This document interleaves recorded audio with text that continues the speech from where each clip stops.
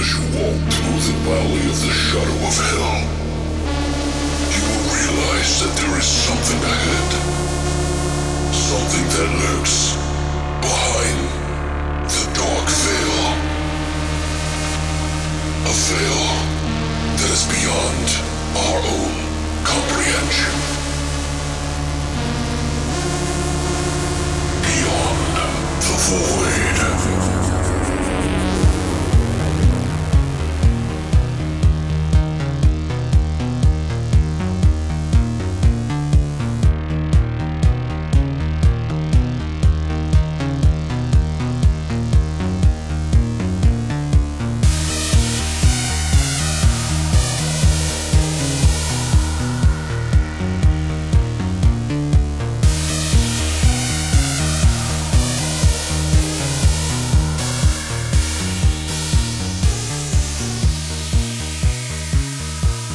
What's up, guys, and welcome back to Beyond the Void Horror Podcast. That's right, we're back for episode 102, which is... Which is fitting, because today's August 2nd, so that's kind of cool. Ooh. Well, only because of the two No, this is happening real time, guys. We do it the day that it comes out. We're that good. I just, whip it out, real quick. Like it's dick. And that sounds really bad, yeah. Jesus. I feel like I talk about dick in every episode. You really do. Everybody's like, you're just like a sex freak. What's wrong with Somebody, you? I can't remember who. It was Craig. I just saw it. You saw, yeah. He was like, just watch Rare Exports. You'll get your fill of dick. And I'm like, I don't want old man dick, Craig. That was the point. That was the point. Oh, you actually wrote him back about it? No, I hearted his comment. Hi, Craig. I love you. By the way, guys, today we're going to be talking about two movies that are not within the same realm of each other, but sort of are, I guess. The same thing. Yeah, it's about the same thing, just a different take on it, each one. We weren't really sure if they were connected at all when we first watched them, but we're watching The Boogeyman from 1980 and Boogeyman from 2005. Booyah. So we sat down, watched these films. These heaping piles of flaming garbage Wow. that are called films. There's a couple of redeeming fun things about him, but we'll talk about that in a little bit. So what's up with you? How's the week been going? Yeah, no, I'm good. I don't want to talk too much about what I did this week. Like one important thing that I did this week because I'm not trying to jinx myself. So hopefully next week I'll be able to talk about it. So we'll see. I probably just fucked my life up by saying that. You fucked it all up, Brittany. Fucked it all up. Send her some good vibes for the good news in the future. And hopefully I get it tomorrow. Yeah. I've just been streaming, and I've also been, I played some Aliens games. Like I played Aliens versus Predator, and I also played Aliens Colonial Marines, which is supposedly one of the worst games ever made for Aliens. A lot of people are really upset. It was pretty cool. I tried it out with some mods and shit, and it crashed because the mods weren't. I did something wrong, I think, but we had fun. We were laughing and playing that game, so I decided to watch Aliens, the movie, because I was so into it. I love that movie. Yeah, dude, I was like, God damn, there's so many aliens in this. Still holds up so well. It really is actually pretty good. And I always think that there's more Aliens movies than there are. I know. But, I mean, there's 6, technically, but some people don't like to count Resurrection or the last 2. No. But I think, I don't know. I mean, I'm not a fan of the last 2 as much as some people are, but I still have them. I don't have Covenant. Oh, yeah. I have the Prometheus one. I loved Prometheus. I can honestly don't give a fuck what anybody has to say about it. Well, I loved that movie. I thought it was brilliant and beautiful. I think it's full of loopholes and. Well, yeah, but okay, so there's an extreme lack of aliens in it. Well, kinda. I mean, I guess there's aliens, but not the aliens we. Yeah, but that wasn't necessarily the point of the movie, though. Right? I know, I get it. And they didn't market it necessarily as that. It takes place before, right? It's a prequel. But it's like advanced technology that's like past where. Yeah, they're fucking. You're right. It is full of fucking loopholes all over which way. But sorry, it was great. Yeah. It was beautiful, and I loved it. Yeah, it was a good film. It's okay, but I don't know. So one thing that I am very excited about that did come about this week is today is officially the first day of football season. Are you ready for some football? Isn't that what they used to That's do? pretty great. Yeah, it was a good job.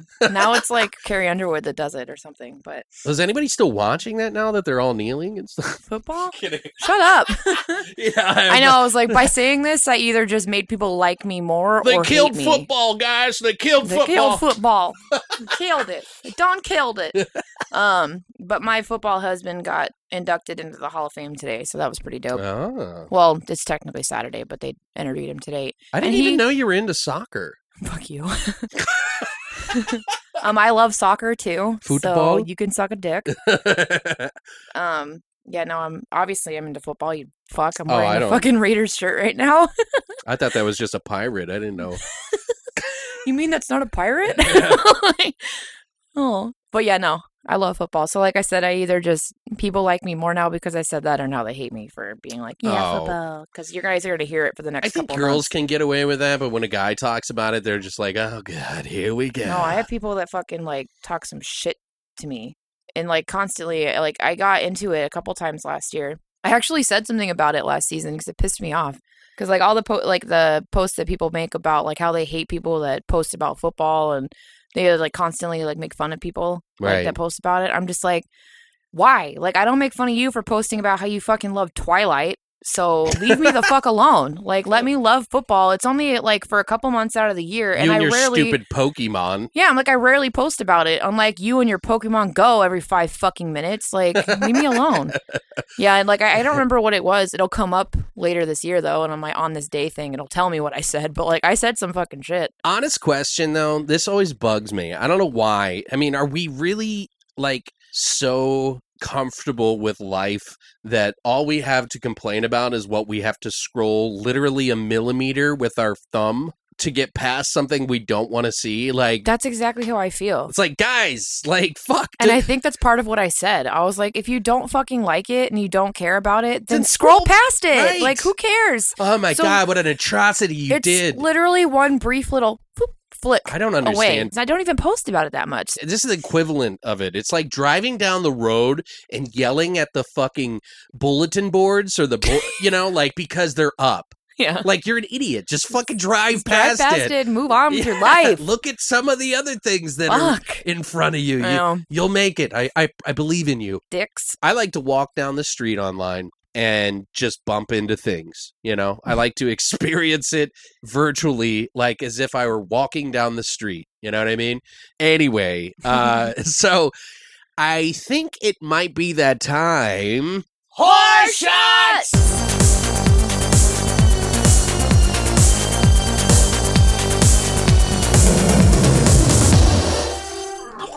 Okay, guys, now we're going to do our horror shots. Obviously, what we do is make up horror shots themed around the movies that we watch each week. So this week we watched The Boogeyman from 1980, and we figured we'd pick something from that. In the movie, they talk about mirrors and how they capture the essence of something that happened. It sort of collects data like almost like a video camera, and including the soul and the spirit and shit like that. Well, someone dies in the movie and it captures their soul. They get murdered by a child. And so we thought mirrors play a big part in this movie, so we kind of wanted to have something that would be around that. But we also wanted it to be Boogeyman. We were going to call it, what do we call it? Murder Mirror? Murder Mirror.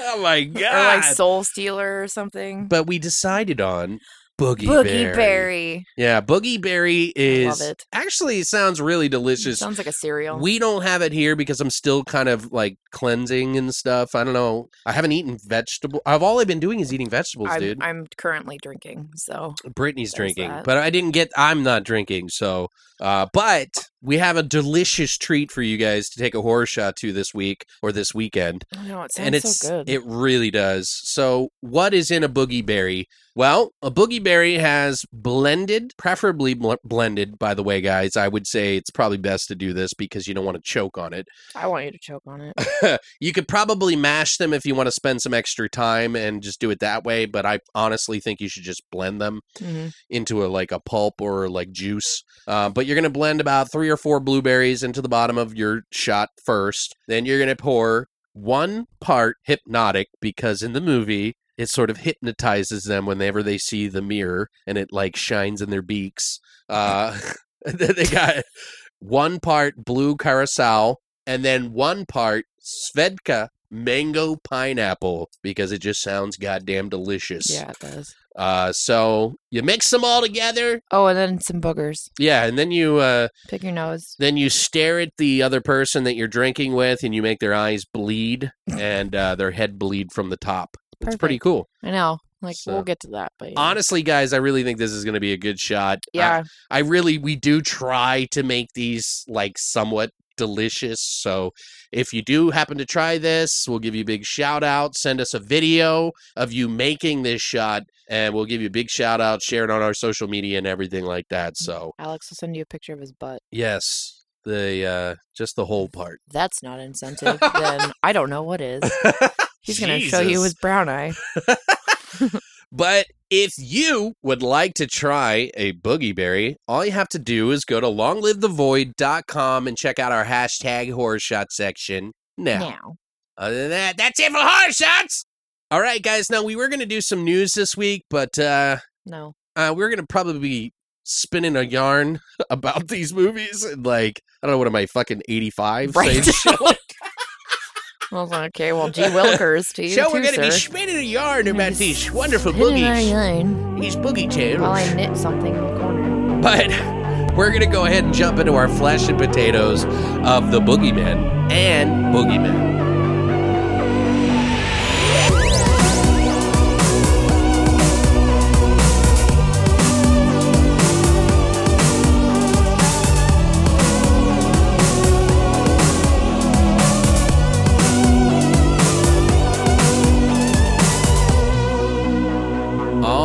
Right, guys, we're back. What is the meaning of life? Shimmy down those pants and get ready for the 2 movies that are going inside. Ew. Shimmy down those pants and bend on over. Yeah. So spread them cheeks. We're going to start it off in chronological order of these movies that came out. So I picked Let's go backwards. The Boogeymen. Never mind. The Boogeymen.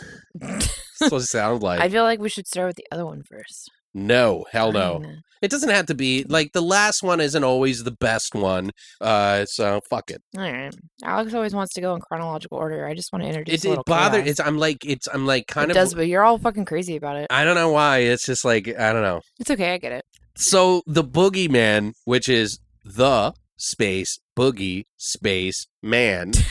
Instead of Boogeyman, which is the next movie, which is one word. Yeah.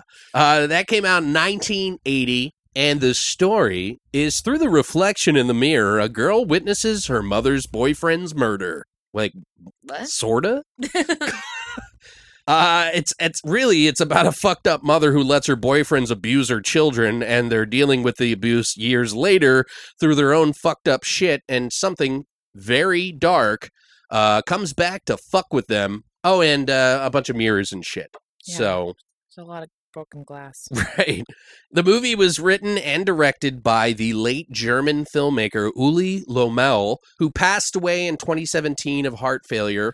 He died at the age of 72. That's a good age. Yeah. Lived a good life. I hope I can live that long. I want to live longer than that, as long as I can still use the bathroom without shitting in my pants. Jesus. I'm just saying. He's actually known for the movies The Devonsville Terror, which actually kind of looked at and kind of want to see now. He also did Boogeyman 2, which is just one word, 2. Kind of like the Texas Chainsaw Massacre, where they spread the chain and saw apart. So stupid. I don't know why. I guess it's just they weren't Except thinking. It's nothing like the Texas Chainsaw Massacre 2. But you know what I mean? I mean, as far as that was actually good. Spread apart, the words. Yeah. It's weird. Yeah. I never understand that. He also did Brainwaves, Zombie Nation, BTK Killer, The Tenderness of Wolves, which is actually the English translation of the German name, and many more. He's actually a pretty seasoned actor as well. He's done a lot of acting since the age of 4 because of his father was a famous comedian, so he's always kind of been a part of that show kind of thing. So Uli did more than just directing, acting, and writing. He did a lot with cinematography, production, composing. He's just been a part of film since a young age. That's awesome. It was also helped written by Suzanne Love, who also starred in the film as Lacey. She was in Boogeyman 2, Hair, Cocaine Cowboys, and Strangers in Paradise. Hair cocaine. Yeah. Sorry to see what you were doing. Hair cocaine. Also, it was written by David Herschel, which this is pretty much his only credit. So, also the music in the movie is by Tim Krog, who did the whole musical score, which I believe they reused the same score in the direct sequel called Boogeyman 2, 1983, by the way. Dope. Some of the cast, aside from Suzanne Love, who I think her brother was in this film, I'm assuming, as a way to probably keep the family close. Like, because there's a brother and a sister in this story who see the murder, or see the mother having sex or something like that in the window in the beginning. So I feel like maybe he chose, like, real sister and brother actors to try to star in this. I'm not 100% sure. I tried looking it up. I didn't find anything. So, but her brother, or somebody that she's probably related to, is Nicholas Love. He was Willie, or as I like to call Silent Willie. He was in the movie Wild at Heart, one of my favorite David Lynch films, The Deadpool, Twin Peaks as Malcolm Sloan. He was also in Jennifer 8, Brainwaves, Strangers in Paradise, plus a few Skinamax sort of flicks. Oh, yeah. I think it was like the Red Shoe Diaries or something. It also has... No penis. Oh, lots of penis, just like dick everywhere. No, I'm kidding. Skinamax movies? No, No, they're it's not. just titties. It's just and tits bush. and ass. Tits, ass, and bush. Anyway, continue.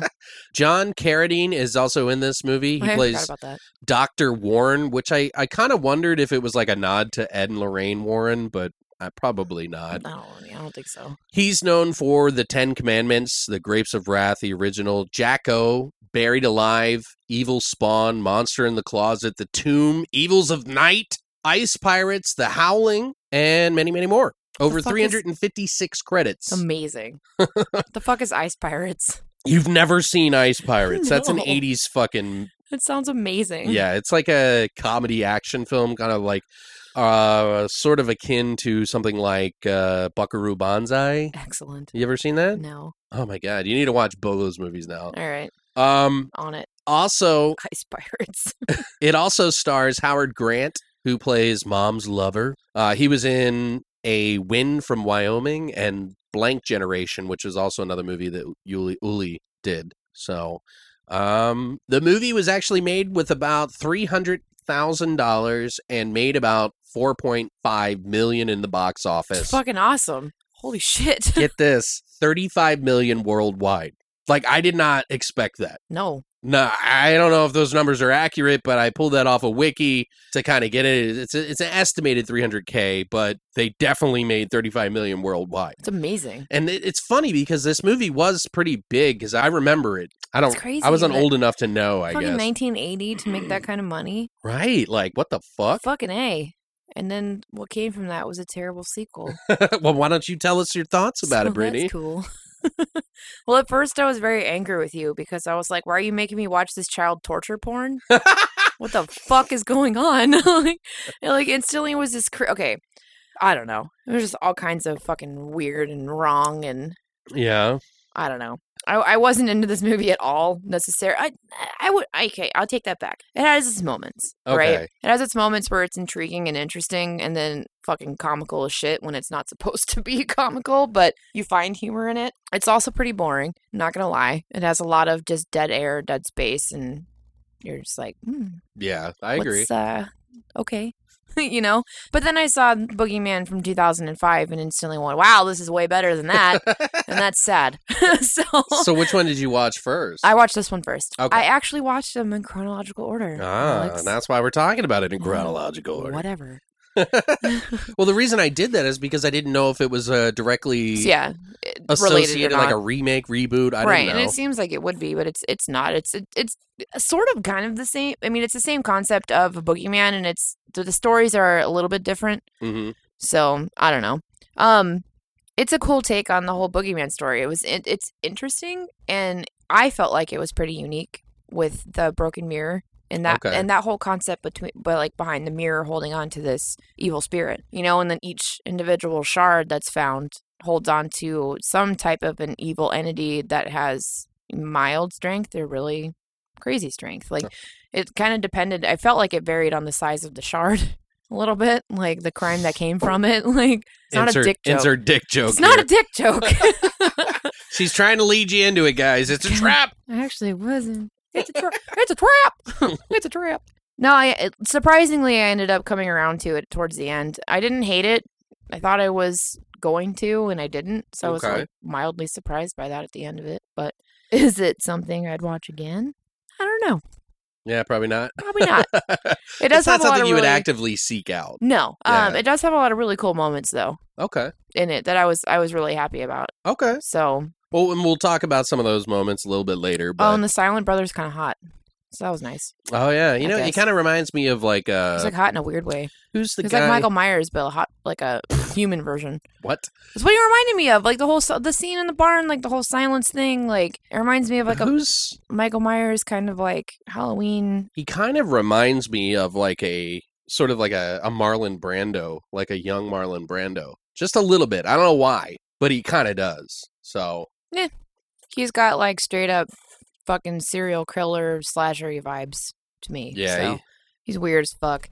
And he flat like straight out to me, like I was like, that would be what Michael Myers looks like without a mask. Perfect. Yeah, his body language is... This is my fantasy. Oh my God. Tight overalls and all. He's not a clown, Brittany. Calm down. Yeah, you're right, he's not. Well, first off, I want to say that I remember this movie when I was like really young because... I really wish I could have seen this as a kid. Yeah, my father had a pretty extensive Beta collection. I've mentioned this before. Beta, for those of you who don't know what VHS maybe is, or... What's Beta? It was before VHS. There was a battle between Sony and this VHS, which VHS was actually shittier quality than Beta. Like it's a long story for movies, right? But Beta actually was a really right? good quality. It was like a film. But my dad had a bunch of these, and I remember seeing it in his collection. And I remember looking at the cover, worrying if I should watch this or not. That's cute because I was scared to watch it alone, you know. And I spent a lot of time by myself because my dad was working and my mom was working. So, but I couldn't remember whether or not I had seen it. So turns out, no, I have not seen it. So oh, really? This is the first time I've watched it.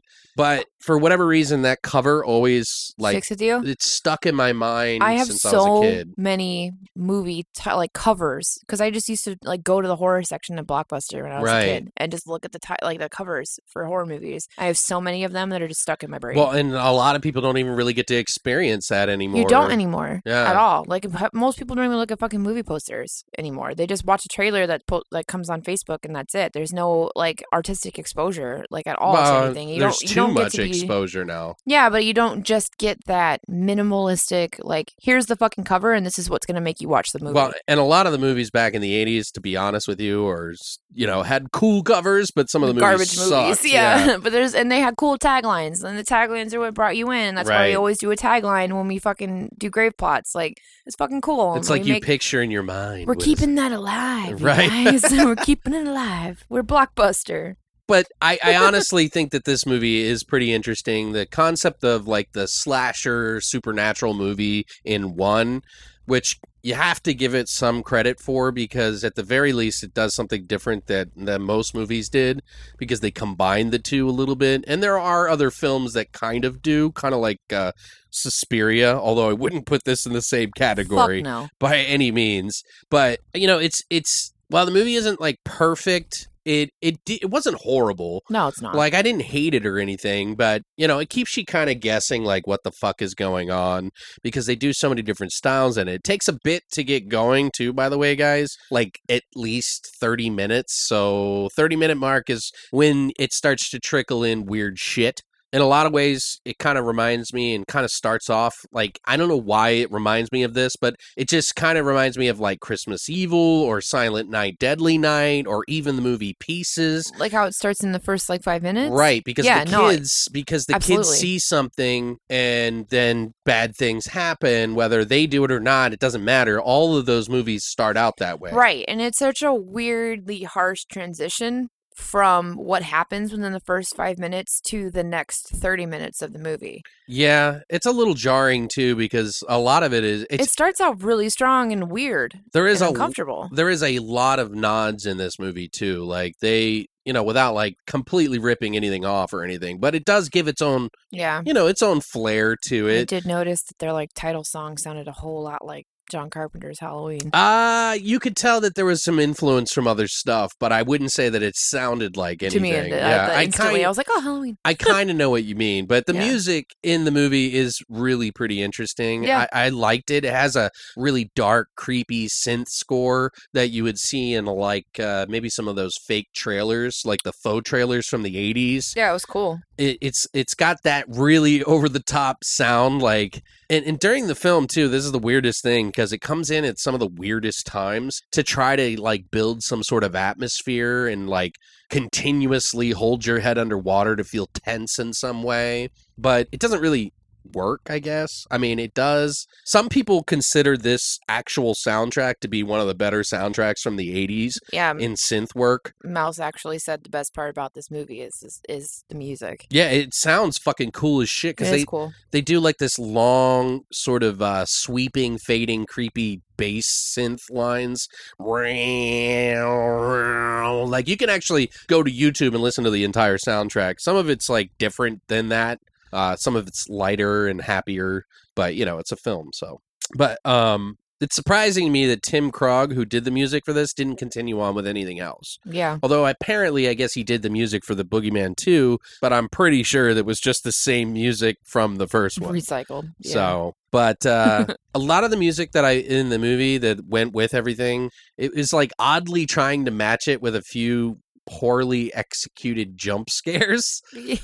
Which are really bad, but but they're it's pretty typical of the slasher genre in a lot of ways. So lots of hiding behind curtains and like the point of view from like behind the curtain or something like that. Something looming around, following a person around or something like that. It's kind of pretty tropey in that sense. Mm-hmm.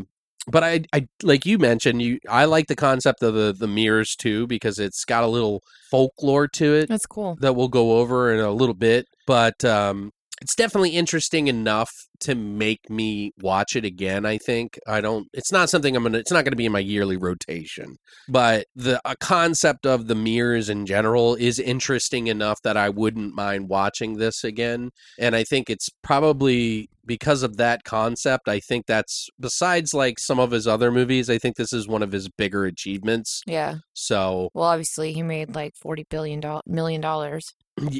Yeah, I mean that's a lot of money. In the 80s, yeah, that's a lot of money now. And in the 80s, that's even more money. Fuck. And in the movie kind of does the typical thing where, hey, crazy shit's happening to these kids as in the future. It's like 20 years later and these kids are like not with their mother anymore and they get a letter from her and then all of a sudden this shit they start fucking getting creeped out because they remember because essentially one of the kids like gets tied up by the mother's lover. It's his son. And he's like abusing him. Yeah, Willie gets abused by being tied up. And at first I was like, holy shit, is he fucking him? Yeah, that's what I thought. That's why I was like, why are you making him watch a child porn? The camera doesn't even, you don't even see anything like for the first like minute. It was so uncomfortable. The first 5 minutes of that movie are extremely uncomfortable. Yeah.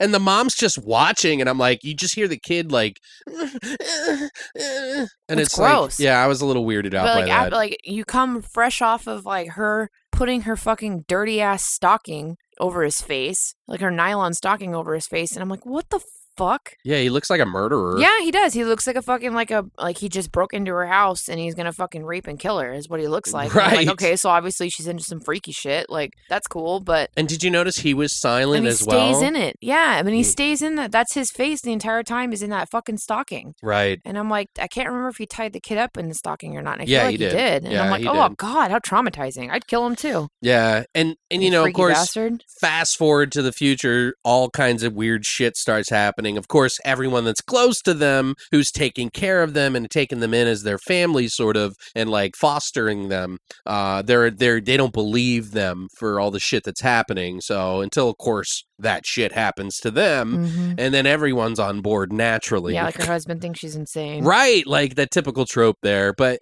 speaking of some of the crazy shit that like we've been talking about, some of the kills in this movie are actually pretty unique. Yeah, they're pretty cool. Ones I don't think I've seen in other films before, unless you count like Nightmare on Elm Street. Just because, like, if you picture an invisible man trying to kill people in weird ways. There's one fucking scene that I was like, that's fucking cool. Yeah, it's essentially kind of like a ghost, essentially. So if you can picture someone being killed in weird ways, but there's no one actually that you can see, that's pretty much like an invisible person. So, which I feel like there's so many different tales that are associated with the boogeyman.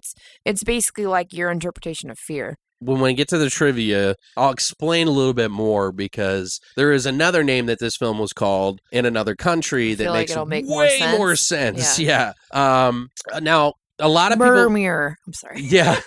No. Close. Which would make more sense. Most people agree it's kind of like an homage to Halloween and The Exorcist, but there's more. If you look at the house in the movie... Amityville! Right. That's exactly what I was thinking. I cut you off. Brittany's trying to steal my thunder, guys. I'm sorry! I got so excited because like they had the red lights in the top part of the house, and I smack Mouse all the time. That's exactly what I was thinking. I smack him all the time when we watch That's what movies. I wrote down here before I was so rudely... No, I'm kidding. I was all, Amityville! The house looks like Amityville house! Brittany's trying to take credit for shit! And Mouse is like, I know, stop smacking me. And I'm like, I'm sorry.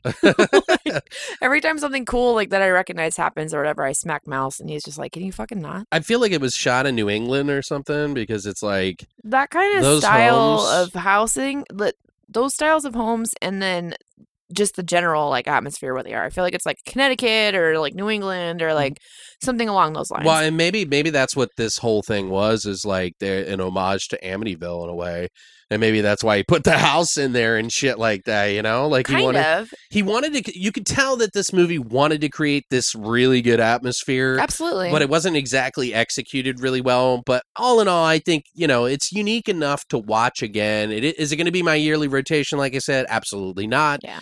But valiant effort. I'm really glad I watched it. It's nice to finally close the book on something that I saw as a child and never watched. So it had a lot of pretty ambitious ideas that it sort of pulls off in a really cheap kind of way. Mm-hmm. But it's one of the reasons I like the 80s movies so much, and I always rotate towards it, is because even though these movies aren't the best, they're still more watchable than a lot of the crappy movies that you watch today. Yes. So it's hard for me to stomach some of the newer ones sometimes. And I'm picking on anything. Alex likes the 80s. I love the 80s. I feel like most of the movies we watch are from the 80s. If you guys go back in the episodes, at least one of the movies we watch is from the 80s. And I'm okay with that because I love the 80s too. Well, so. and I'm exposing even though I feel like I'm overly critical about a lot of it. I'm just like, this sucks. I don't know what it is. I don't know why I can watch the shittiest 80s movie and be okay with it, where I can't watch the shittiest...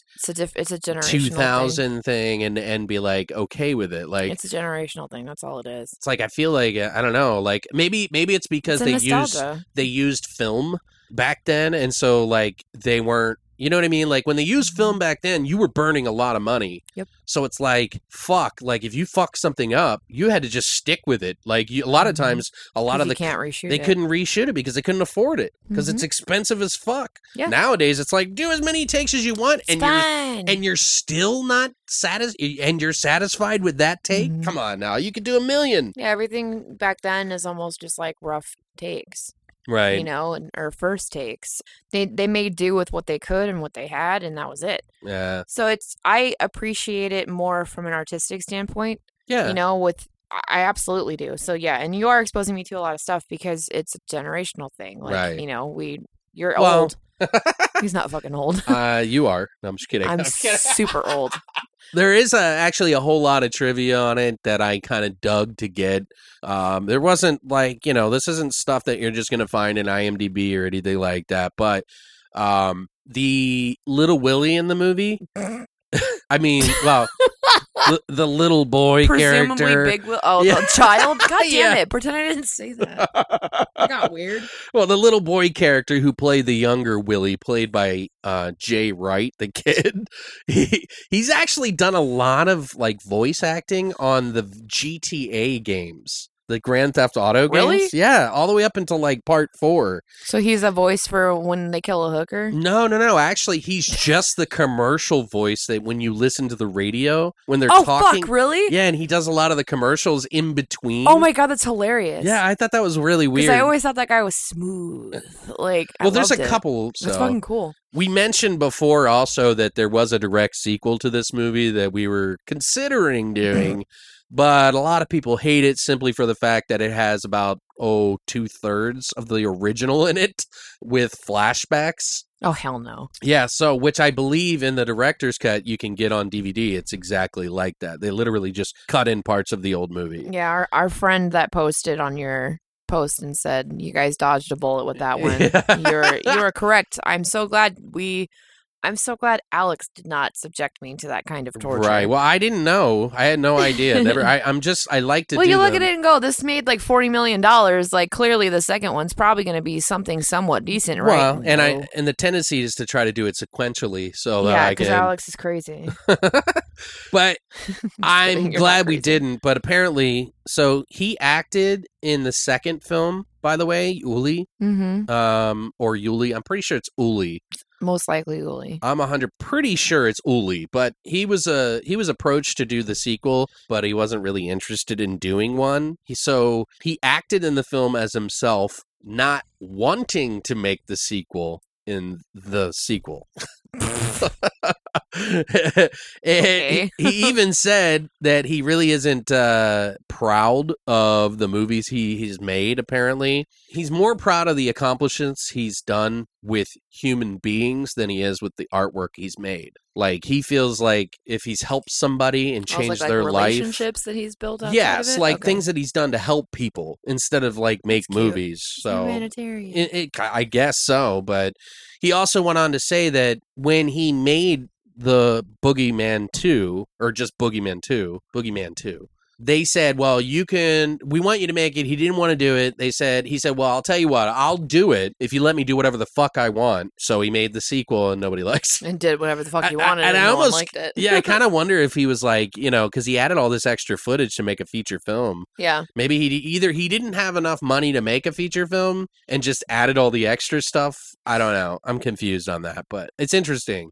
By the way, guys, this movie in particular is actually one of the infamous Video Nasty movies that were of the non-prosecuted type. So they didn't go after them for any kind of like bullshit or whatever. But it's surprising. It's still considered a Video Nasty in the UK. So, which is really weird because. Yeah. It's really not even that bad, but I guess the beginning scene is a little... That would make it. The child thing, I'm assuming, is probably why.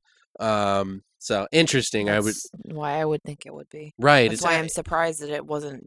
that no one went after it legally. People were weird back then, and they're getting weird again. They've always been weird. Remember when I told you about the different name in another country? Mm-hmm. The movie was released as El Espejo Asesino in Mexico, which means the killer mirror. Perfect. So see, that's better. I think it makes a lot more sense if you ask me. Like, that is way better than what the movie. It makes way more sense. It's not as sellable, maybe? No. Maybe it's not marketable? I guess not, but yeah, because I didn't feel like this was very... The Boogeyman is a really good title, especially because no one had used it, so they were like, oh, this is perfect. Right. It's not necessarily as accurate to the whole ideal of the Boogeyman as the second movie we watched is. Right, yeah, it's completely... that's why I feel like The Killer Mirror is probably a better representation of this movie than anything. So, but, Murder Mirror. Like, for example, they have a lot of folklore in this movie in a way. Well, it doesn't, like, go over, what the folklore is, but they kind of bring up, like, the bad luck you get when you break a mirror. Mm-hmm. It also tells that mirrors record whatever has been seen in it, and when you break it, it releases all that energy and whatever spirit or whatever that it collected. Right. In this case, it was this kid murdering this guy who tried him up, and he gets free because his sister cuts him free, and then he takes the knife and stabs the dude, which is pretty funny. Like 100 times. Right. Obviously, the mirror that was over the bed of the mother's lover, so I don't remember seeing it in there, but I'm assuming that's because he stabs him in that bedroom, right? Yeah. In the back. It's the one that, it's the same mirror that she breaks later on. Right. Yeah. It's in the same spot, I think, too. Uli Lomel, by the way, did a shock mockumentary called America, Land of Freaks with 2 E's. And it just came out in Germany in February, which is sort of like a middle finger to Trump, apparently. I watched the trailer. It's pretty weird. It's like kind of like a documentary, but it's also like a really over-the-top version of what America would be. It's kind of like...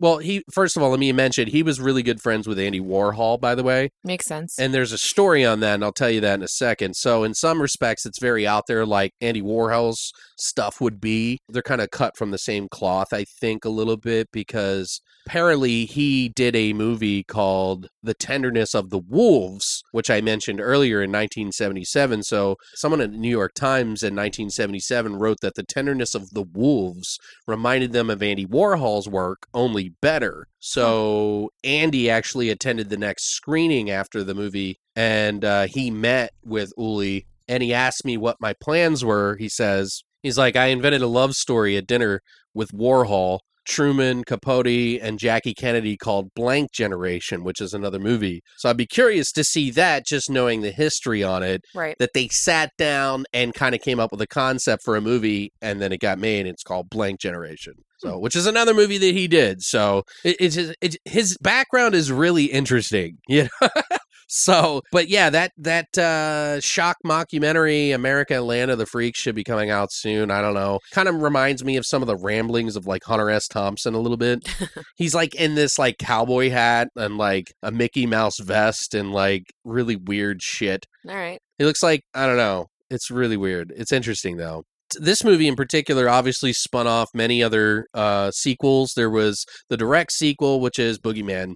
And then there was Return of the Boogeyman, which was in 1994. They also made other movies that are with the same title, only called Boogeyman, which came out in 2005, which we'll be talking about next. And they made 3 sequels to that. But there is a more direct sequel coming out called Boogeyman Reincarnation coming out. And here's the synopsis. Oh, Lord. A terrible crime echoes through the ages as the souls of the condemned pay an eternal price for their vicious acts upon the innocent.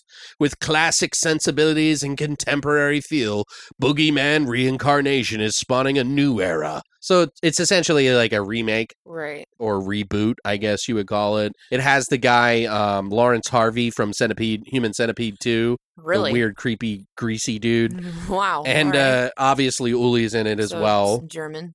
No, it seemed in English. And like, I watched the trailer. There's a teaser for it, by the way, guys, and I'll include that in the notes of this show, this episode. So definitely check it out because they compare it, like, it's Uli talking. I can tell by his voice, like it's him. And he's like comparing it to Evil Dead 1 and 2.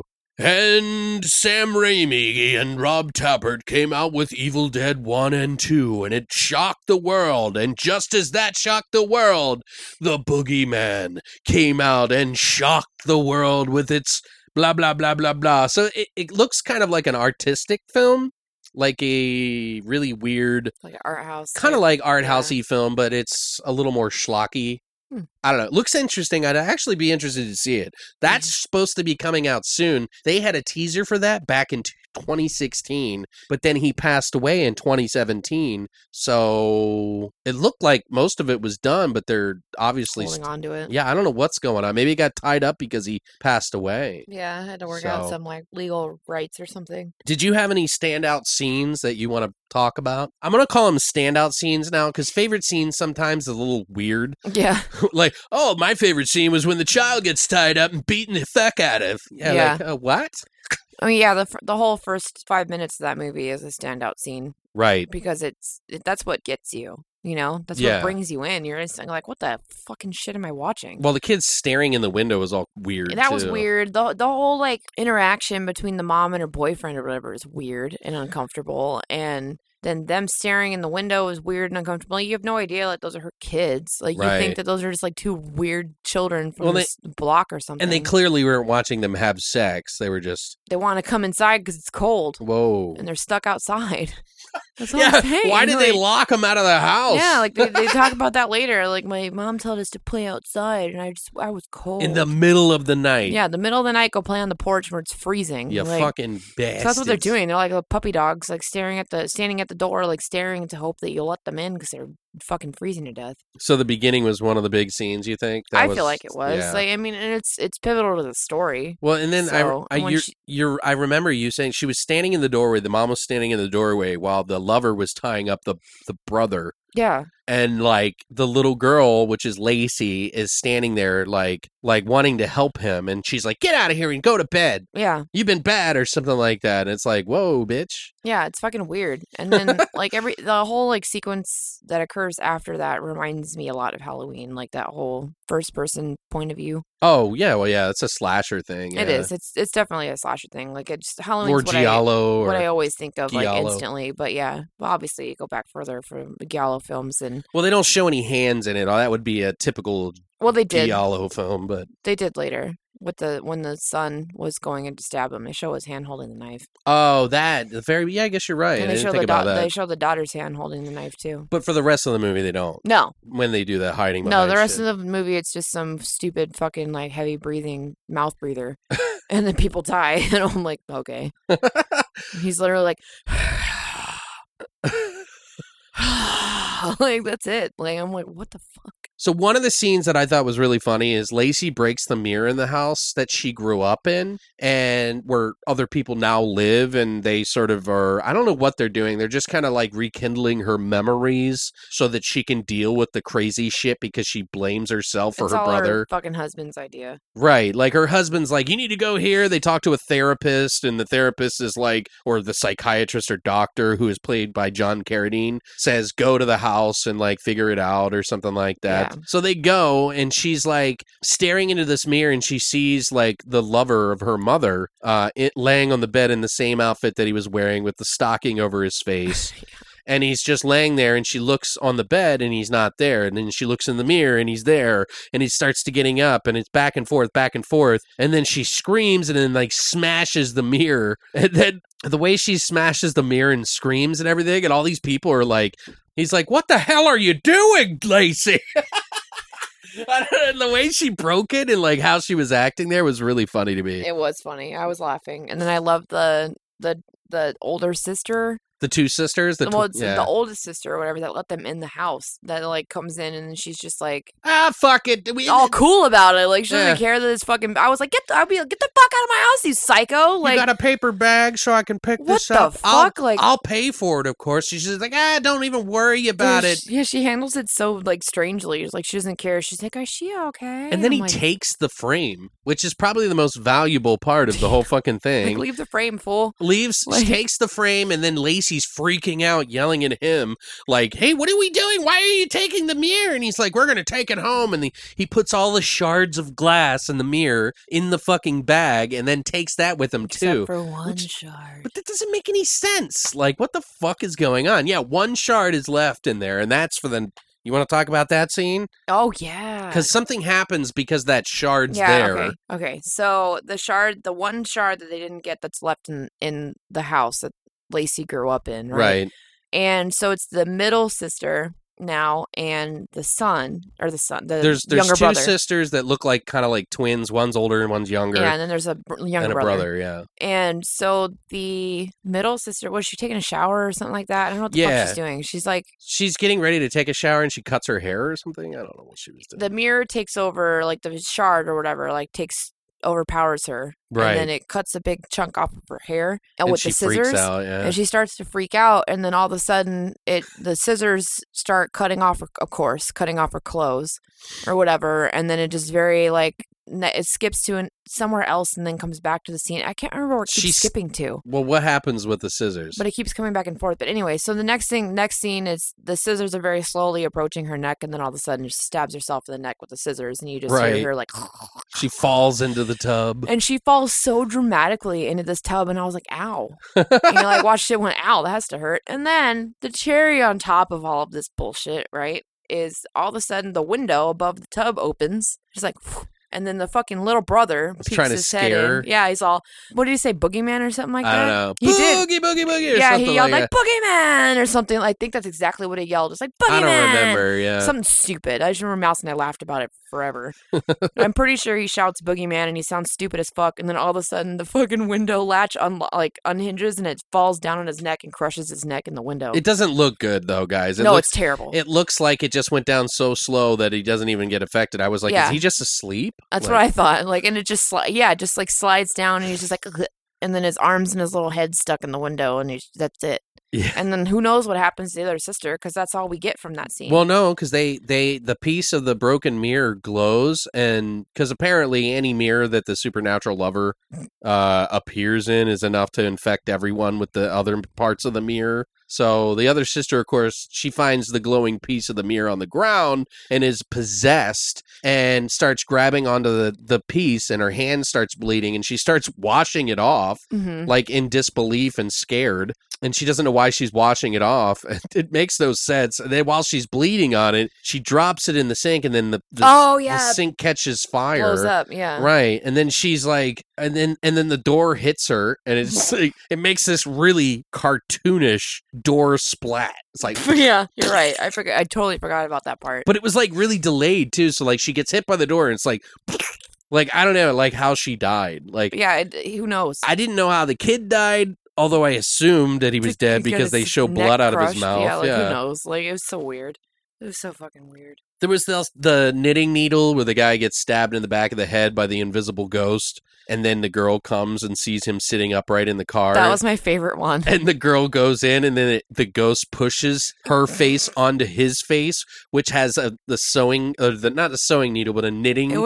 I thought it was like a knife. It was the knife. No. It was a knitting needle. Are you sure? I could have sworn 100% she put that sure. knife in the box, and I thought it was that knife. If it was, I didn't see it because it looked thin. I'm pretty positive because it was just the tip that comes out of his mouth. I thought it was a knitting needle, and I didn't even know where that came from. It was But yeah, I saw that part too, but I didn't see. It didn't look like the shape of a knife. No, you're right. It looked like just thin. It does. Yeah, you're totally right. It doesn't, but I'm pretty positive because they make such a point out of them grabbing that knife and putting it in that box, and he takes the box and puts it in the back of the car. I'd have to watch it again to make sure. And then he's sitting there for whatever he's like drawn to come back into the car, and he sits in the car, and then all of a sudden the knife just is floating behind him, and then it just goes into the back of his neck. I love also when he's walking to the car before that happens that he like walks into the tree. Yeah. Like the branches or whatever. Stupid. He's so stupid. Like, I loved that entire interaction with the teens. Like, it was so stupid. Like, it was talking bad. about, like, hot dogs are almost done. I'm all, that's one fucking hot dog on that shitty ass grill. I'm all, are you serious? That's all they can afford. And then, of course, it's the piece of shit dude that's like, why don't you go get me the whatever? Like, you go make me dinner or whatever is basically a conversation that he has with this chick. And then later you come back and see that he's eating the one singular hot dog, like, on the ground. Like, right. I'm like, what a dick, you know? But after the guy, the knife or the needle, whatever it is, gets stabbed through the back of his head, comes out the front of his mouth. Then his girlfriend's like, why is he just sitting in the car? And goes over there, and she gets her face and body. When she opens the car door, she looks in and she gets scared. I love it. And then her face gets pushed and mouth gets pushed into the knife or needle or whatever. Yeah. And then it's just like she dies too. And it's like, it's hilarious, but like I've never seen a kill like that. It was fucking cool. Like, it was just like this 2-for-1 special that you get, and she comes in, she's just peering in trying to talk to him, right? And then his like fucking neck eerily like turns towards her, and it's just this this sharp ass blade coming out of his mouth. Right. And she's like, what the hell? And then the door, the ghostly mouth breather, slams the door on her ass. And that's when Is that what it is? Yeah, he closes the door on her. And so she gets launched into his fucking face. That's what it was. And she's screaming. So then the fucking same blade goes into her mouth. And so it looks like they're making out. So the blade pierces her and she dies from that too, supposedly. She dies from that. It doesn't like execute. And then they just leave her there. They leave him there. Yeah, they're like, well, we got a car. Screw them. They drove themselves. Because they think they're making out. Yeah, they think they're about to fuck or whatever. Because they just disappeared for 10 minutes prior to that to go try and fuck in the abandoned house. So, and I love that. The whole time I'm sitting there going, because this little boy, like the main chick, Lacey, it's her son, has a shard of the mirror on his shoe. And that very end. Don't go at the end. No, this is the beginning. This is in that part. This is what causes that. She takes her son fishing, and he has that shard stuck on the bottom of his shoe, and it's the reflection is reaching across the lake. Oh yeah, I saw that. That's what causes which was a really cool shot, death. By the way. Yeah, but I'm like, that would not reach that fucking far. Are you kidding me? It's interesting. They make it flare up. I just look at it and I'm just like, and it's totally the wrong like angles and everything for like inside of the shack for the mirror flashing. It was cool and I really liked it. Right. Artistically, it was cool as fuck. But I'm like, that is not practical. Like the whole time, I'm like, that would never happen. Like me just being a dick. But anyway, that's my like favorite fucking. I love that fucking. My scene. favorite of all is probably the most iconic thing about this film, in my opinion, is where Lacey's cooking after like her husband and everybody. The shit's hit the fan at this point in time, and they go looking for somebody, and the people are dead. And then after everyone finds out that people have died, she's like cooking in the kitchen, and like he's like, "Hey, we gotta go." And she's like, "Oh, that's fine. I'm cooking here." And he's like, "No, what's her name's dead." And she's like, "Oh, that's fine. I will just one less plate for everyone," or something like that. And she's like, "What the fuck?" And then he grabs her shoulder. She turns around and she's got one of the pieces of the mirror, like a monocle, just like covering her eye. It's not like jammed in it or anything. And it's just like sitting there. And she turns around to her husband, who doesn't understand why the fuck this is happening, or did I, or probably any viewer at this point. But she turns and she has that mirror in her eye. It starts shining and she starts screaming weird shit. It's like chanting. She's like, get away, or something like that. Yeah, and like a man voice. And then as her husband starts bleeding from the eyes, like, and we're not just talking like a little bit and then it comes out. It's like all of a sudden he's got like eye sockets full of blood that are just pouring down his face. And then he falls on the ground, but his eyes are still there. So it's a little weird.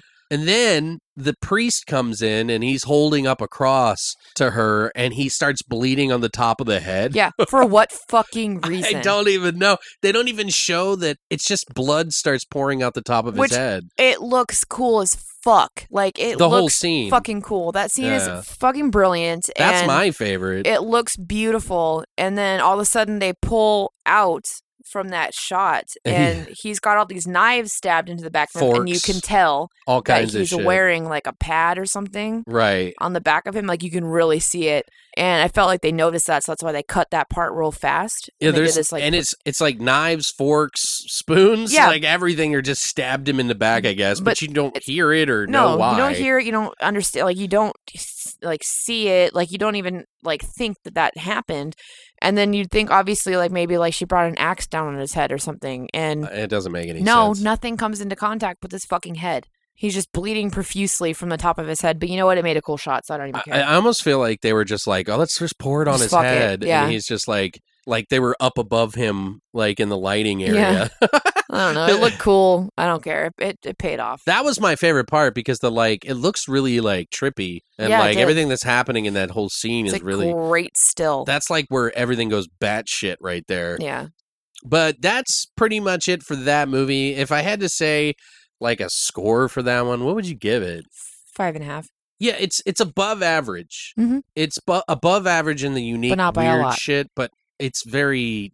I don't want to say most people would say it's forgettable. Like most people. Yeah. But if you're kind of like into 80s horror movies, it's definitely above average. Yeah, it's cool. I liked it. I didn't think I was going to, and then when I watched the other movie, I was like, wow, I like the 80s one way better, which was shocking to me. But do you want to tell us about Boogeyman? Yeah. So Brittany did another movie, obviously, that we watched. So the second film he took part in was called Boogeyman from 2005. The very quick and brief story behind this is a young man tries to deal with the childhood terror that has never stopped haunting him. This was directed by Stephen Kay, who has all TV credits, a lot of TV movies and things like that. He did the Lizzie Borden Chronicles, which was a 2-part series, which was excellent, by the way. And it had Christina Ricci in it, and it was fantastic. Really? Okay. Yeah, it was actually really good. He did, I think, a whole season of episodes for Sons of Anarchy. He did the Craigslist Killer TV movie, Blue-Eyed Butcher TV movie, and The Hunt for the BTK Killer. Which is interesting enough because your director did BTK Killer movie. Yeah, similar. It was written by 3 different people. Eric Kripke, who did the story and screenplay, who also did Boogeyman 2 and Boogeyman 3. Of the ones after this, yeah. Yeah, not the 80s, obviously. These is like from like 2006 and probably 2007, I'm going to guess. But, okay. He also did Haunted, and he did this show Supernatural. Juliet Snowden also took part in the screenplay, who is known for the Ouija movies. Which ones? All of them. Well, wait, when you say... Oh, the Ouija? Most recent ones, yeah. Yeah, so there's 3, I think, now. There's 2... Well, there's a lot of Ouija movies, but the ones you're talking about from Blumhouse. Right. Yeah. She also did the screenplay for The Possession and the movie Knowing. Okay. The Knowing. Oh, yeah. Just Knowing, yeah. Nicolas Cage. And it also has Styles White, who also took part in the screenplay, who did the screenplays for the same exact movies as Juliet Snowden. Okay. I don't know if they're just friends. It's like a team or something. Maybe they love each other.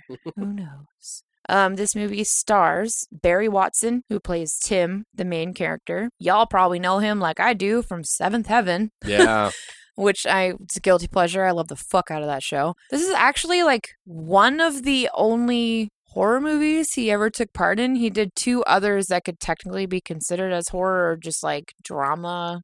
Okay. Whatever films in there called Teaching Mrs. Tingle and When Strangers Appear. When Strangers Appear actually sounds pretty decent, so I kind of want to check it out. It's probably like a thriller.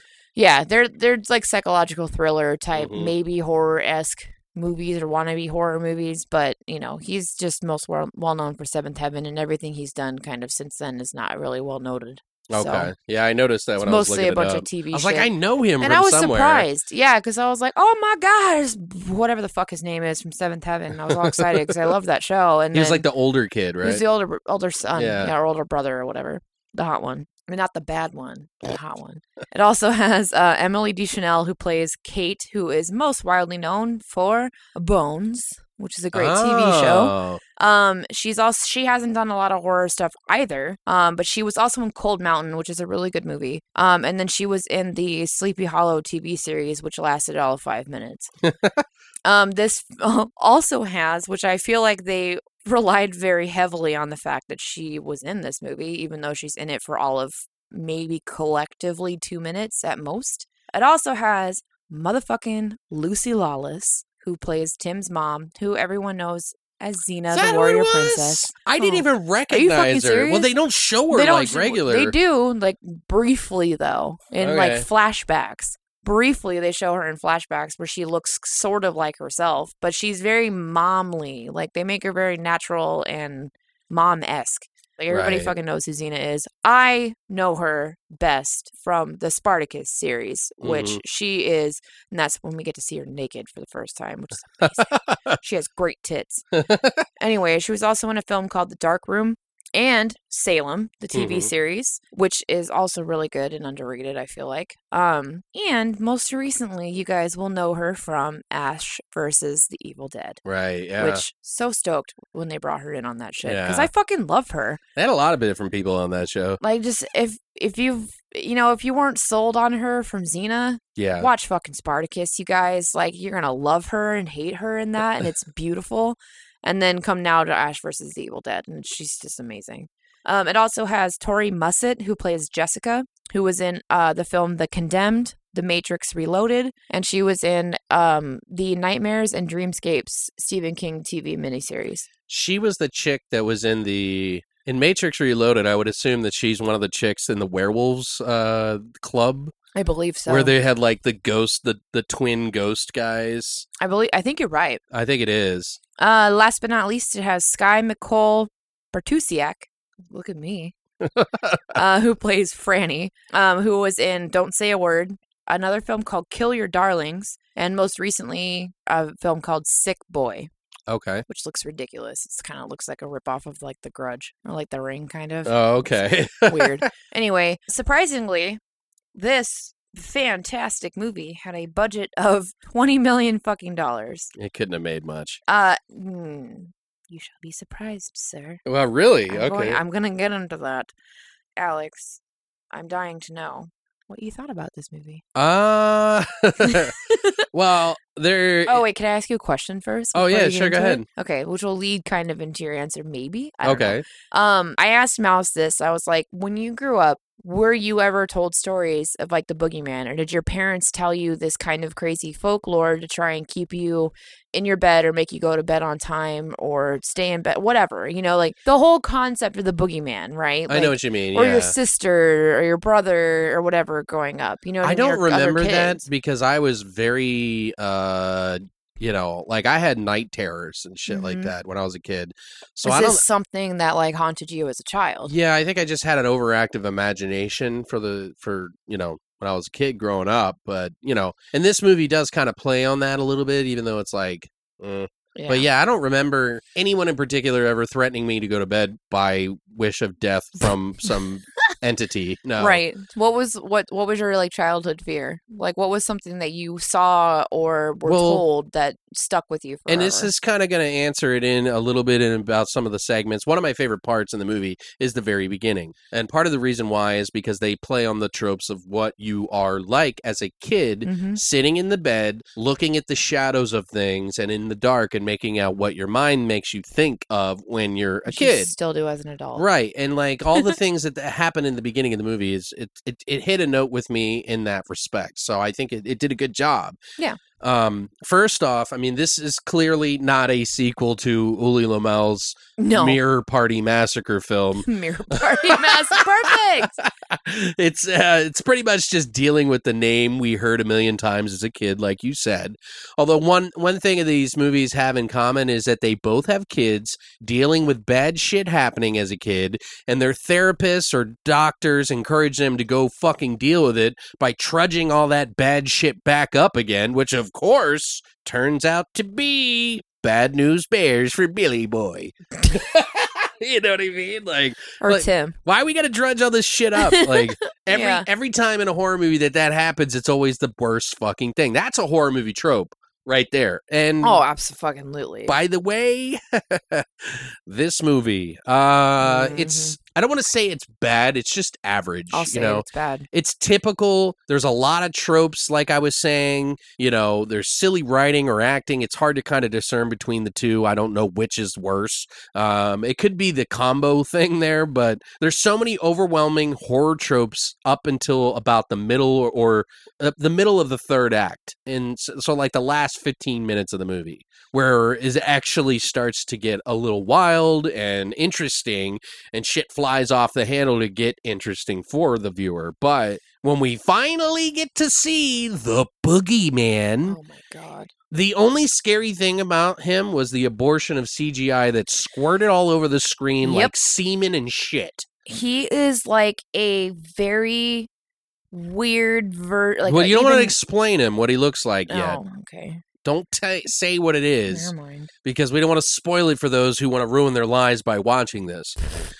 But we're doing you a favor. They sort of redeem why he looks the way that he does without spoiling it for you and why it is what it is. But I think it's kind of a cop-out. It goes a weird direction that I wasn't necessarily expecting. Yeah. And I was very confused.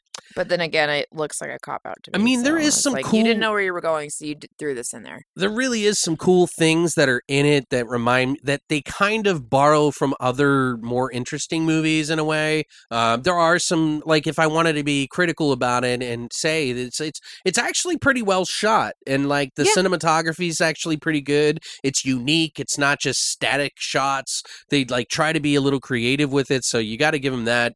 It's like not just textbook filmmaking, but it is in a way. Yeah. Like there were some shots that they did that I thought were really cool. And I was like, oh, this is kind of cool. Like, I like how they did this and this.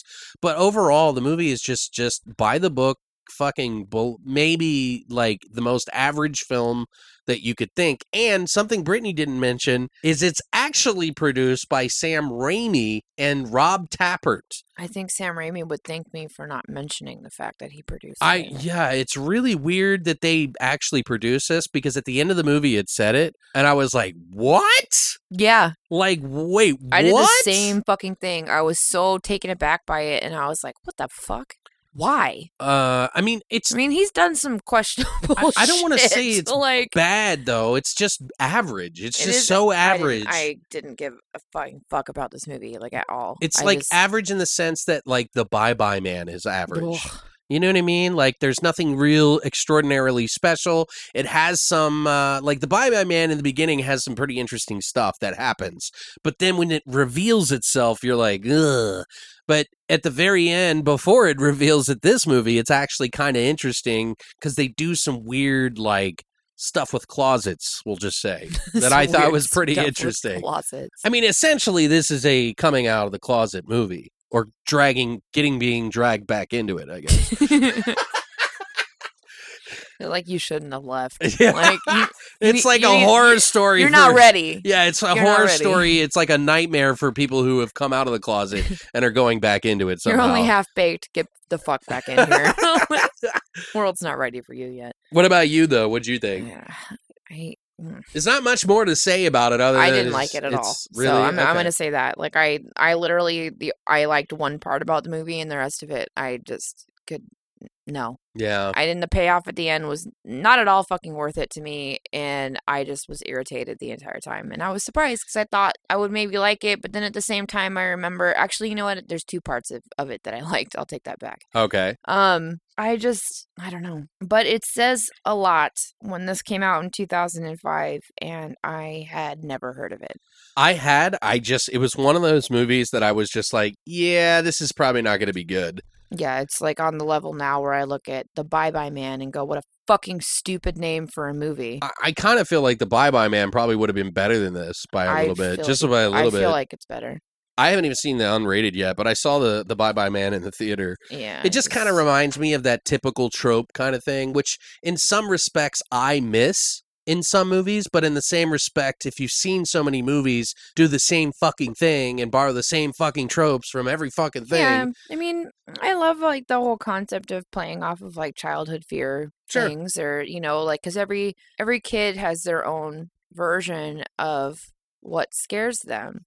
And that's, like, the cool concept behind the boogeyman in general is it's your version of fear, your interpretation of fear. It's like what scares you, like from stories maybe that your grandparents told you or stories that your parents told you. It's like this age-old folklore that puts on all these masks over time, and it's always changing. It's always something different, you know, but I didn't have sadistic asshole parents, so they didn't do that shit to me growing up. Right. But I will tell you what fucked with me for my entire fucking childhood. What?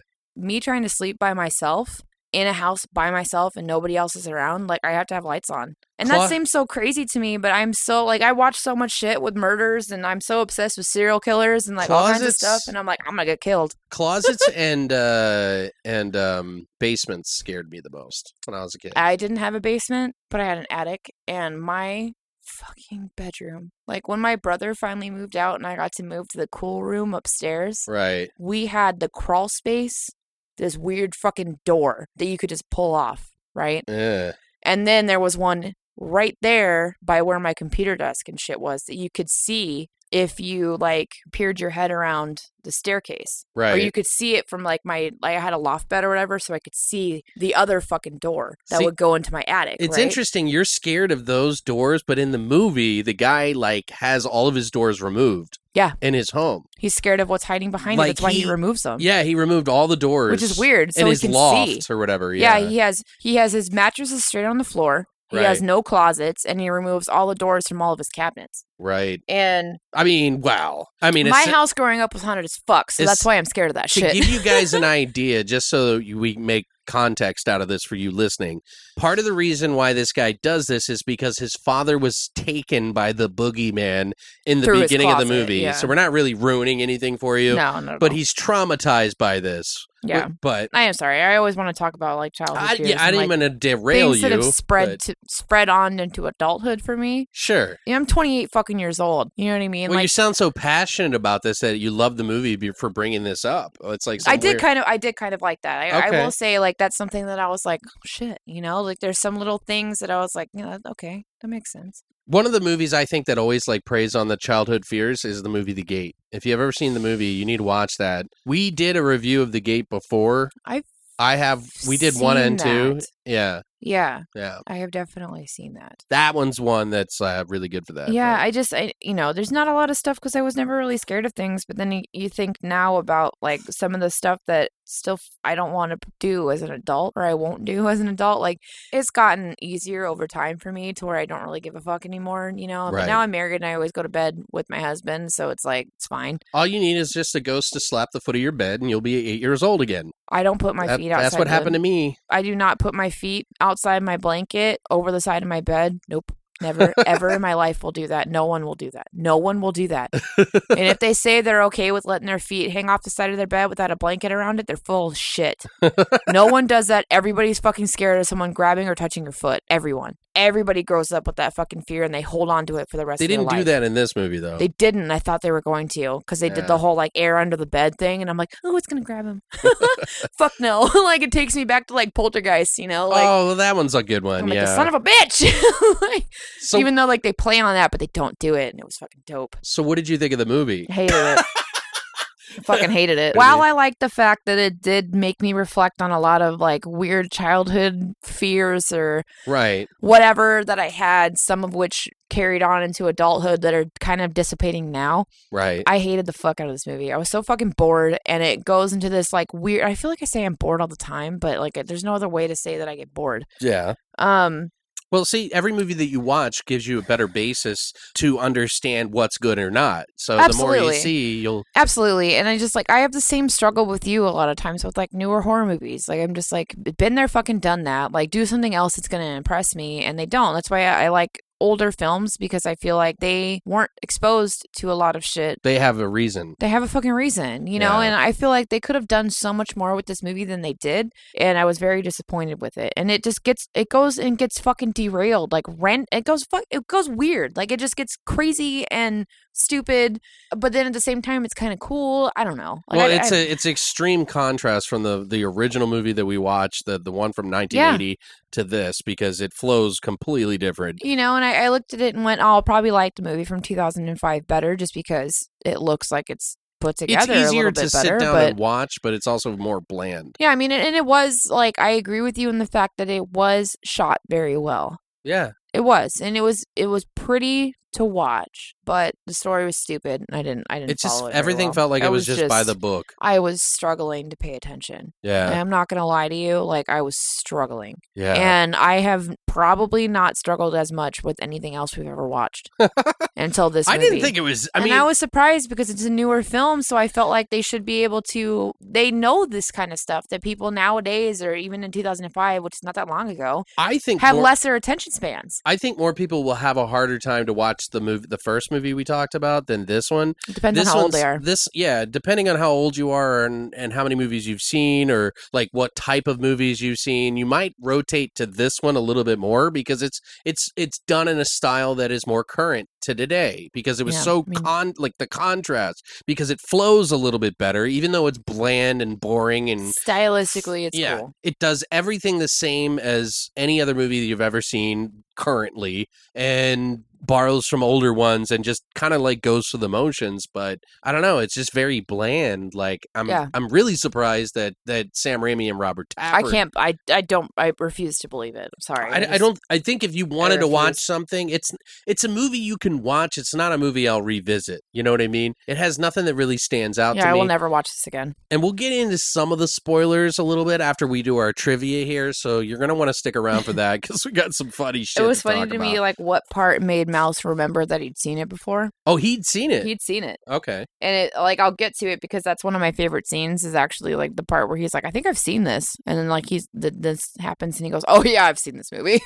He remembers why. But there's not a whole lot of trivia for this movie. Okay. I will, though, because we did talk about the budget for this film, and you were like, well, this must have been terrible or whatever, right? Opening weekend, the film ranked number 1 and grossed a little under $20 million. Wow. Nearly equaling to production budget. It says 6.5 on the wiki, so I was kind of curious to see. Yeah.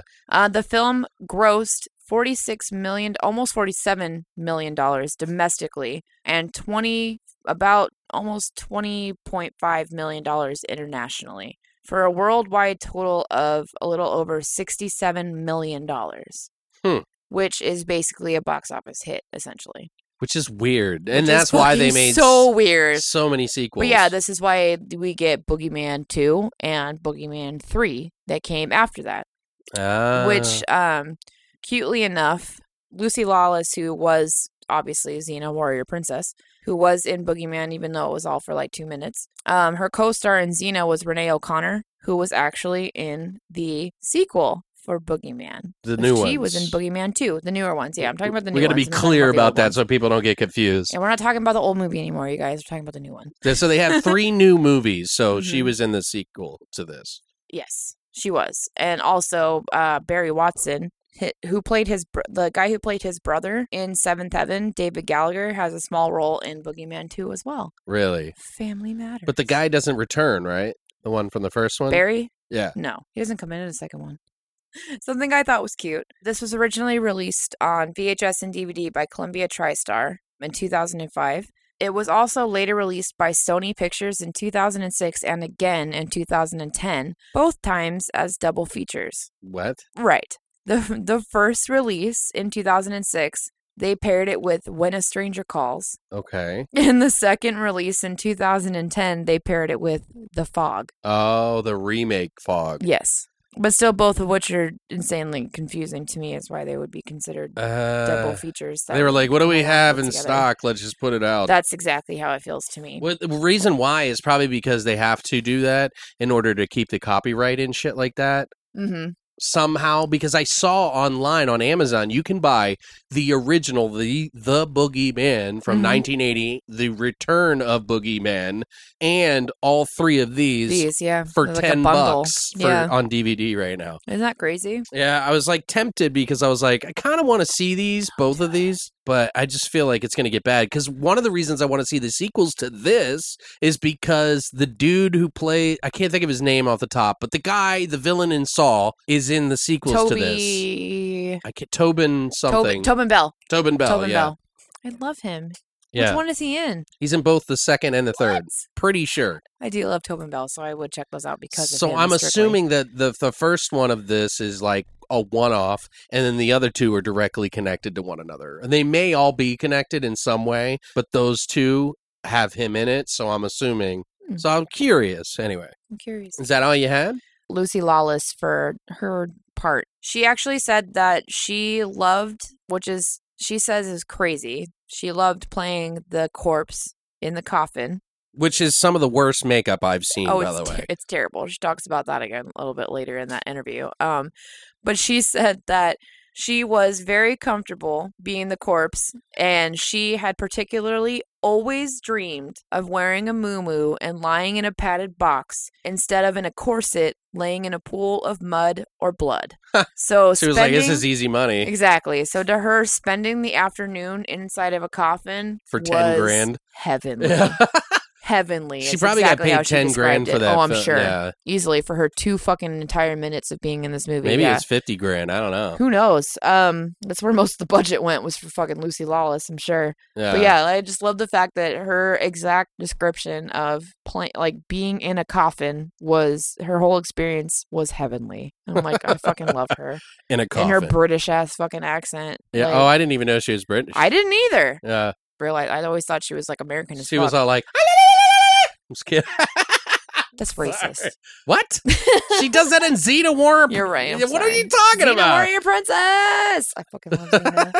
But yeah, I was always surprised because she always just speaks like plain American English. Yeah, well, we got a lot of British actors that are. Oh yeah, we do. That do a lot of American films. Every time like you have an actual interview with them and they're British as fuck, and I'm just like, oh, you're so cute. You're so much hotter now with your fucking accent. I love it. Well, I had a little bit of trivia. The director of this film was actor for a lot of movies as well, too. He was in films like The Zero Boys, which is kind of like an action thriller horror movie. I was kind of interested and looked up the trailer. Is that like the first one he acted in? Or like one of the first ones? It was actually one of the first films that he acted in. And it's actually, I think it just came out from like Kino Lorber or some shit. Wow, okay. I can't remember. But he was also the director who is yelling at Danny Glover's character, Murtaugh, in the Lethal Weapon 3 movie. Yeah, Lethal Weapon 3 he was in, where Mel Gibson's character Riggs attacks the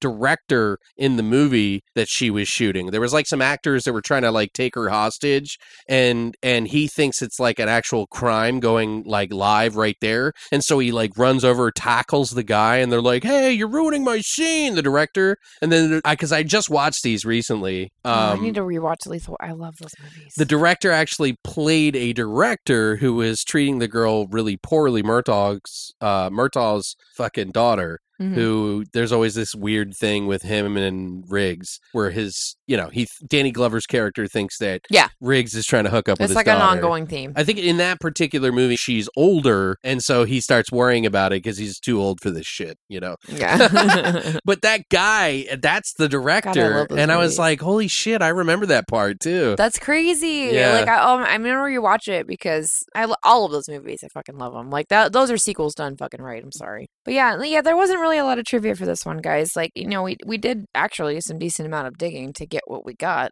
So let's talk about our standout scene. I have like 3. I mean, I've got like 2. So that's literally it. One of the scenes that I was talking about earlier that I wanted to bring up was the beginning scene with the kid and his father. One of the things that this kid does in the very beginning that I loved, the kid saw the coat move and then turned on the light. You see the coat with a bat, and I was thinking to myself, like, why? What the fuck? Like, that's a really shitty... Like, why would the kid put his bat and his hoodie? Good job, stupid. Yeah, I was like, what the fuck is going on? But then he turns the light back off, and it looks like a guy's standing there, which is exactly what a kid thinks. And what I remember as a kid, and I thought that part was really cool and, like, reminded me, it took me back to that weird, morbid nostalgia that I have for that scary shit. And then when he turns off the light, it gets up and stands there, and then he turns the light on again and it drops to the floor. He picks up the coat or the jacket or the like button-up shirt. It's like a flannel shirt. Yeah, he puts it in a drawer. Then not only that, shuts it in the drawer, which is exactly what I would do, then drags a chair underneath the handle of the drawer so that it can't get out. And I was like, yes! I was like, with that, you never see that in a movie. I was all excited about it, too. Most non-typical trope of a very trope-tastic movie. So, I don't know. That just stood out to me. I thought it was really cool. I agree with you. That's one of the scenes that I really, really just stood out, and I loved it. I was like, maybe this isn't so bad. Maybe it's going to be all right. That's what I thought. I was so excited, and then it just was terrible. Well, and his dad gets yanked into the closet all fucking weird. And he was all smacking against the ceiling and shit, and like coming out and smacking against the sides and the ceiling, and it was like a fucking shark eating him or something. I'm like, what the hell is going on? They did do kind of a cheesy thing with it though, like because like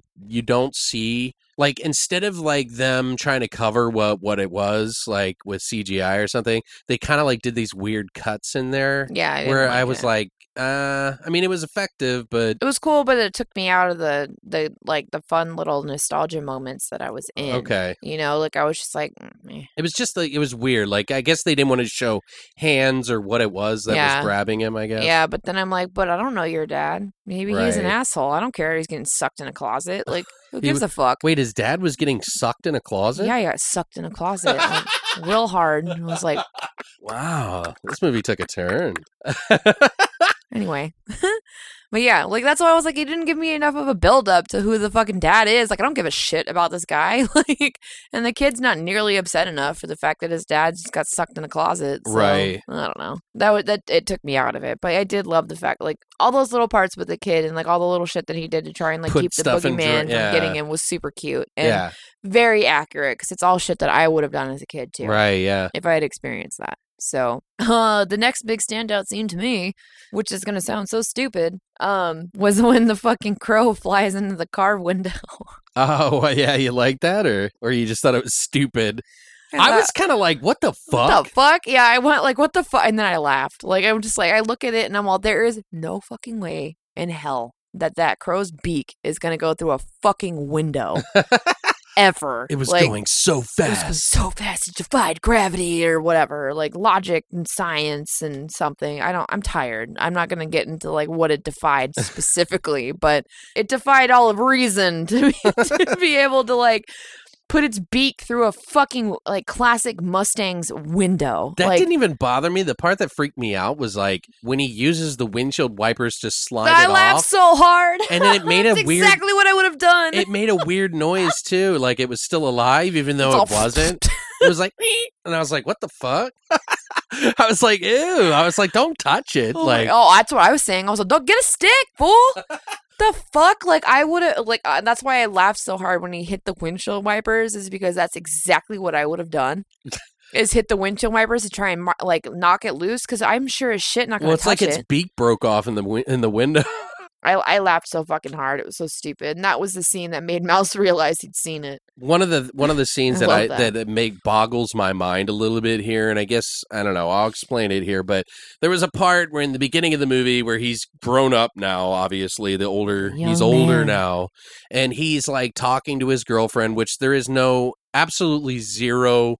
It doesn't affection? There's like, none of it feels real, by the way. Like they're acting completely disingenuous. Yeah, like for one, it just seemed like she wasn't I guess what they were trying to do is like make her not be the one, because that trope, Yeah, because it's Kate. Right, because it's the girl that he runs into back home. Falls off the horse. Because his mother passes away and he goes back home to trudge up all this bullshit. But there's a part where he chooses to walk across the dark, scary, fog-filled park where apparently people love to hang out in the middle of the night in this dark fog like it's a fucking summer's day. Yeah, and get raped and whatever. People are jogging and doing all that shit. But first off, why in the fuck would a guy whose father got sucked in a closet as a kid go in the dark anywhere, first of all? That's exactly what I thought. I'm like, okay, so, because it's right after that is when we see his apartment. Right, which is so weird because I was like, I guess they did it to sort of show that he's trying to conquer his fears. Yeah, but then you see his house. Right, but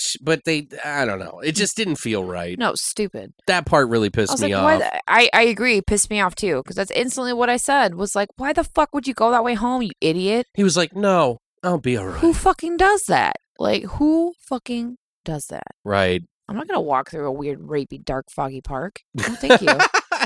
I'm cool. Well, there's apparently families with their kids in the middle of the night. 100 cops and shit, too, because then they're interviewing some chick on the bench, and there's a bunch of cops with flashlights, like, looking through the park. Right. Like, quickly after the whole family walks through, and I'm like, what is going on? What are they even trying to accomplish with this? So, okay, there's a guy, the guy is at his mom's old house. He goes in, he sees like the light in the closet flickering. And so he's scared of closets. So he goes to open the door slowly. He's scared. You can tell he's like reaching in really slow. He grabs the light bulb, he twists it, and it stops flickering. And then there's this kind of like, lighthearted moment, and immediately I knew what they were doing right there. I was like, he plays this like flute, and it's like this silly. Okay. He plays a like, what are they called? A recorder. The recorder, yeah, it's like that weird, yeah. It's like a flute, and it's a little plastic one. It's essentially a tactic that they use in movies. It was plainly obvious. It was like I saw it coming from like a mile away. Yeah. It's a lower your guard moment for the viewer, and then the door slams, and he gets attacked by the boogeyman, and he's like flailing and swinging his arms, and he's like, there's short cuts of like weird like faces and like, the lights flickering and like all this like crazy shit. And then all of a sudden he a shadowy hand really bad CGI shadowy hand reaches out, and all of a sudden he busts out of the closet. And at this moment, I was like, I turned to Christina and was like, see, this is what it's like coming out. You know what I mean? And she...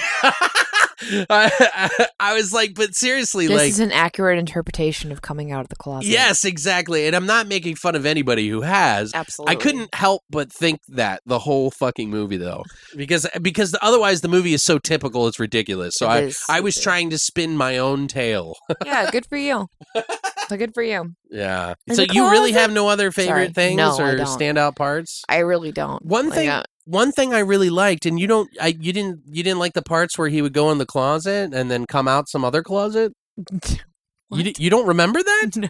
Did you finish it? I did. They did it like 5 times. I did. Like I said, I got totally lost, like watching. I was just like, what is fucking happening? Like, and all the shit with the little girl, I was like, what the fuck is going on? He leaves his mom's house because he's scared. His girlfriend shows up and she's like really selfish and like always talking about herself. And then he goes to a hotel and she's like trying to hit on him. And she's like, I'm going to draw a bath and like get ready. You go get a bucket of ice. And then he goes back in the room and she's nowhere to be found. And he's like, where the fuck did she go? So he looks naturally in the closet, goes in and comes out the closet in his mom's house. So he just reappears there somehow, and it's like time is different too. So I thought that was kind of interesting. It was like Monsters Inc. in this movie. It always ends up leading him back to where he's most afraid, right? Every time. And like, I don't know, like to me, I was just like, okay. It is kind of, other than that and like the beginning of the movie, it's pretty typical. And it absolutely is. I'm just like, there's nothing new about this. It's all the same rehashed shit.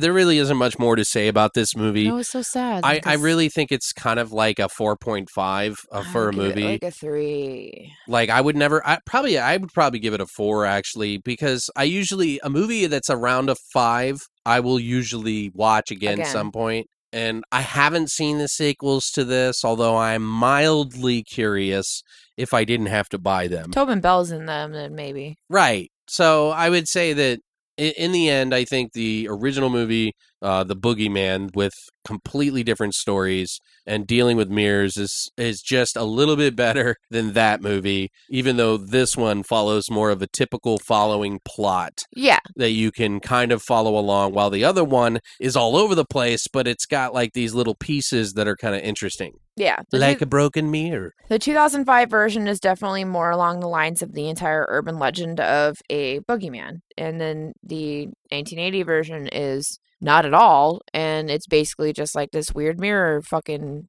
monster thing, and it's this whole original idea on its own, and it feels like it's just trying to capitalize on the name. I agree, and I really wish they would have marketed it as something different, and not tried to play on this like whole boogeyman thing, because it's marketing. It is marketing. It's exactly what it is, and whatever, they did a really good job, so who gives a fuck? It fucking worked out, so good job, guys. Yeah. I'd say if you guys so much money. If you guys have a high threshold for like 80s movies, I would say watch the original 1980 the Boogie Spaceman. I liked it. This one is more of like, hey, if you're bored and you got nothing else to do, watch it. Don't watch it. I'm not trying to pick on anybody, but it just didn't. The CGI ruined the end for me. Oh my god, he was like the most ridiculous version of fucking Voldemort from Harry Potter. Well, and that's exactly what it reminds me of. And it's based off all the things that he saw. It's terrible. He was made of all the different things that scared him as a child. Yeah, and then it's like his weird fucking uncle and like that whole side story that they weird brought too. Into it, which made no fucking sense at all. I didn't understand why the fuck they went. I don't know. Like that felt like a weird cop out to me. So I didn't get it. It didn't feel like well thought out. It was so stupid. Like it went from like one I don't know. Anyway. They went for a traditional scare, and they executed that part well, but it just wasn't... they tried to throw their own flair, but they should have thrown more flair in there the whole time. They do a great job of giving you enough little bits and pieces of the quote-unquote boogeyman to keep you interested throughout the entire movie, right? So then when you finally get to that climactic moment, when they give you the fucking creature, you're ready. You're ready to see some fucking terrifying-ass, weird-ass fucking thing, and then it's literally this, redheaded stepchild of Voldemort, and he looks fucking stupid, and you're just like, what the fuck is that? Like I said,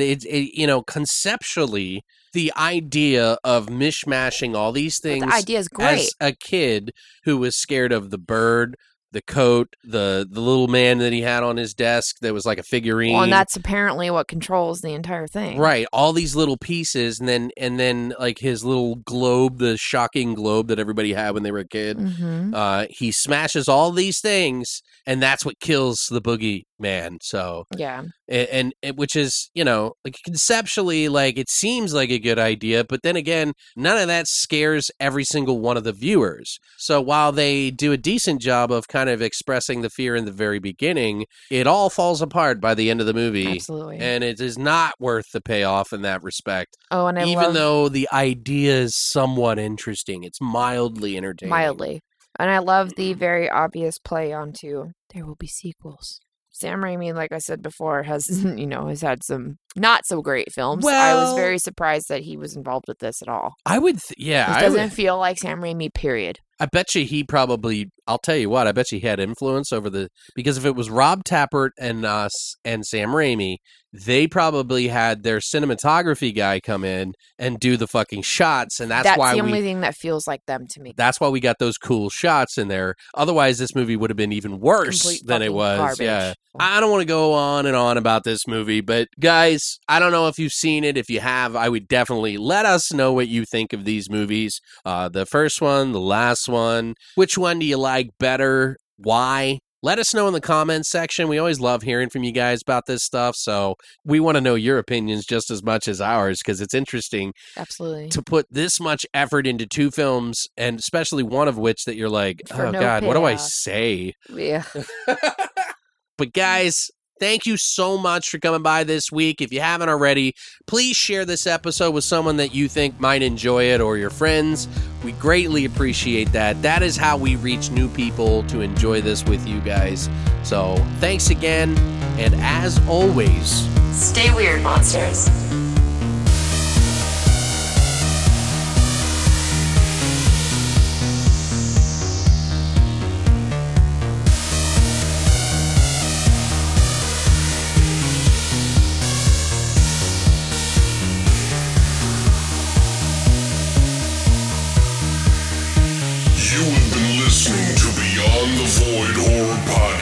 Tune in every Monday for a brand new episode.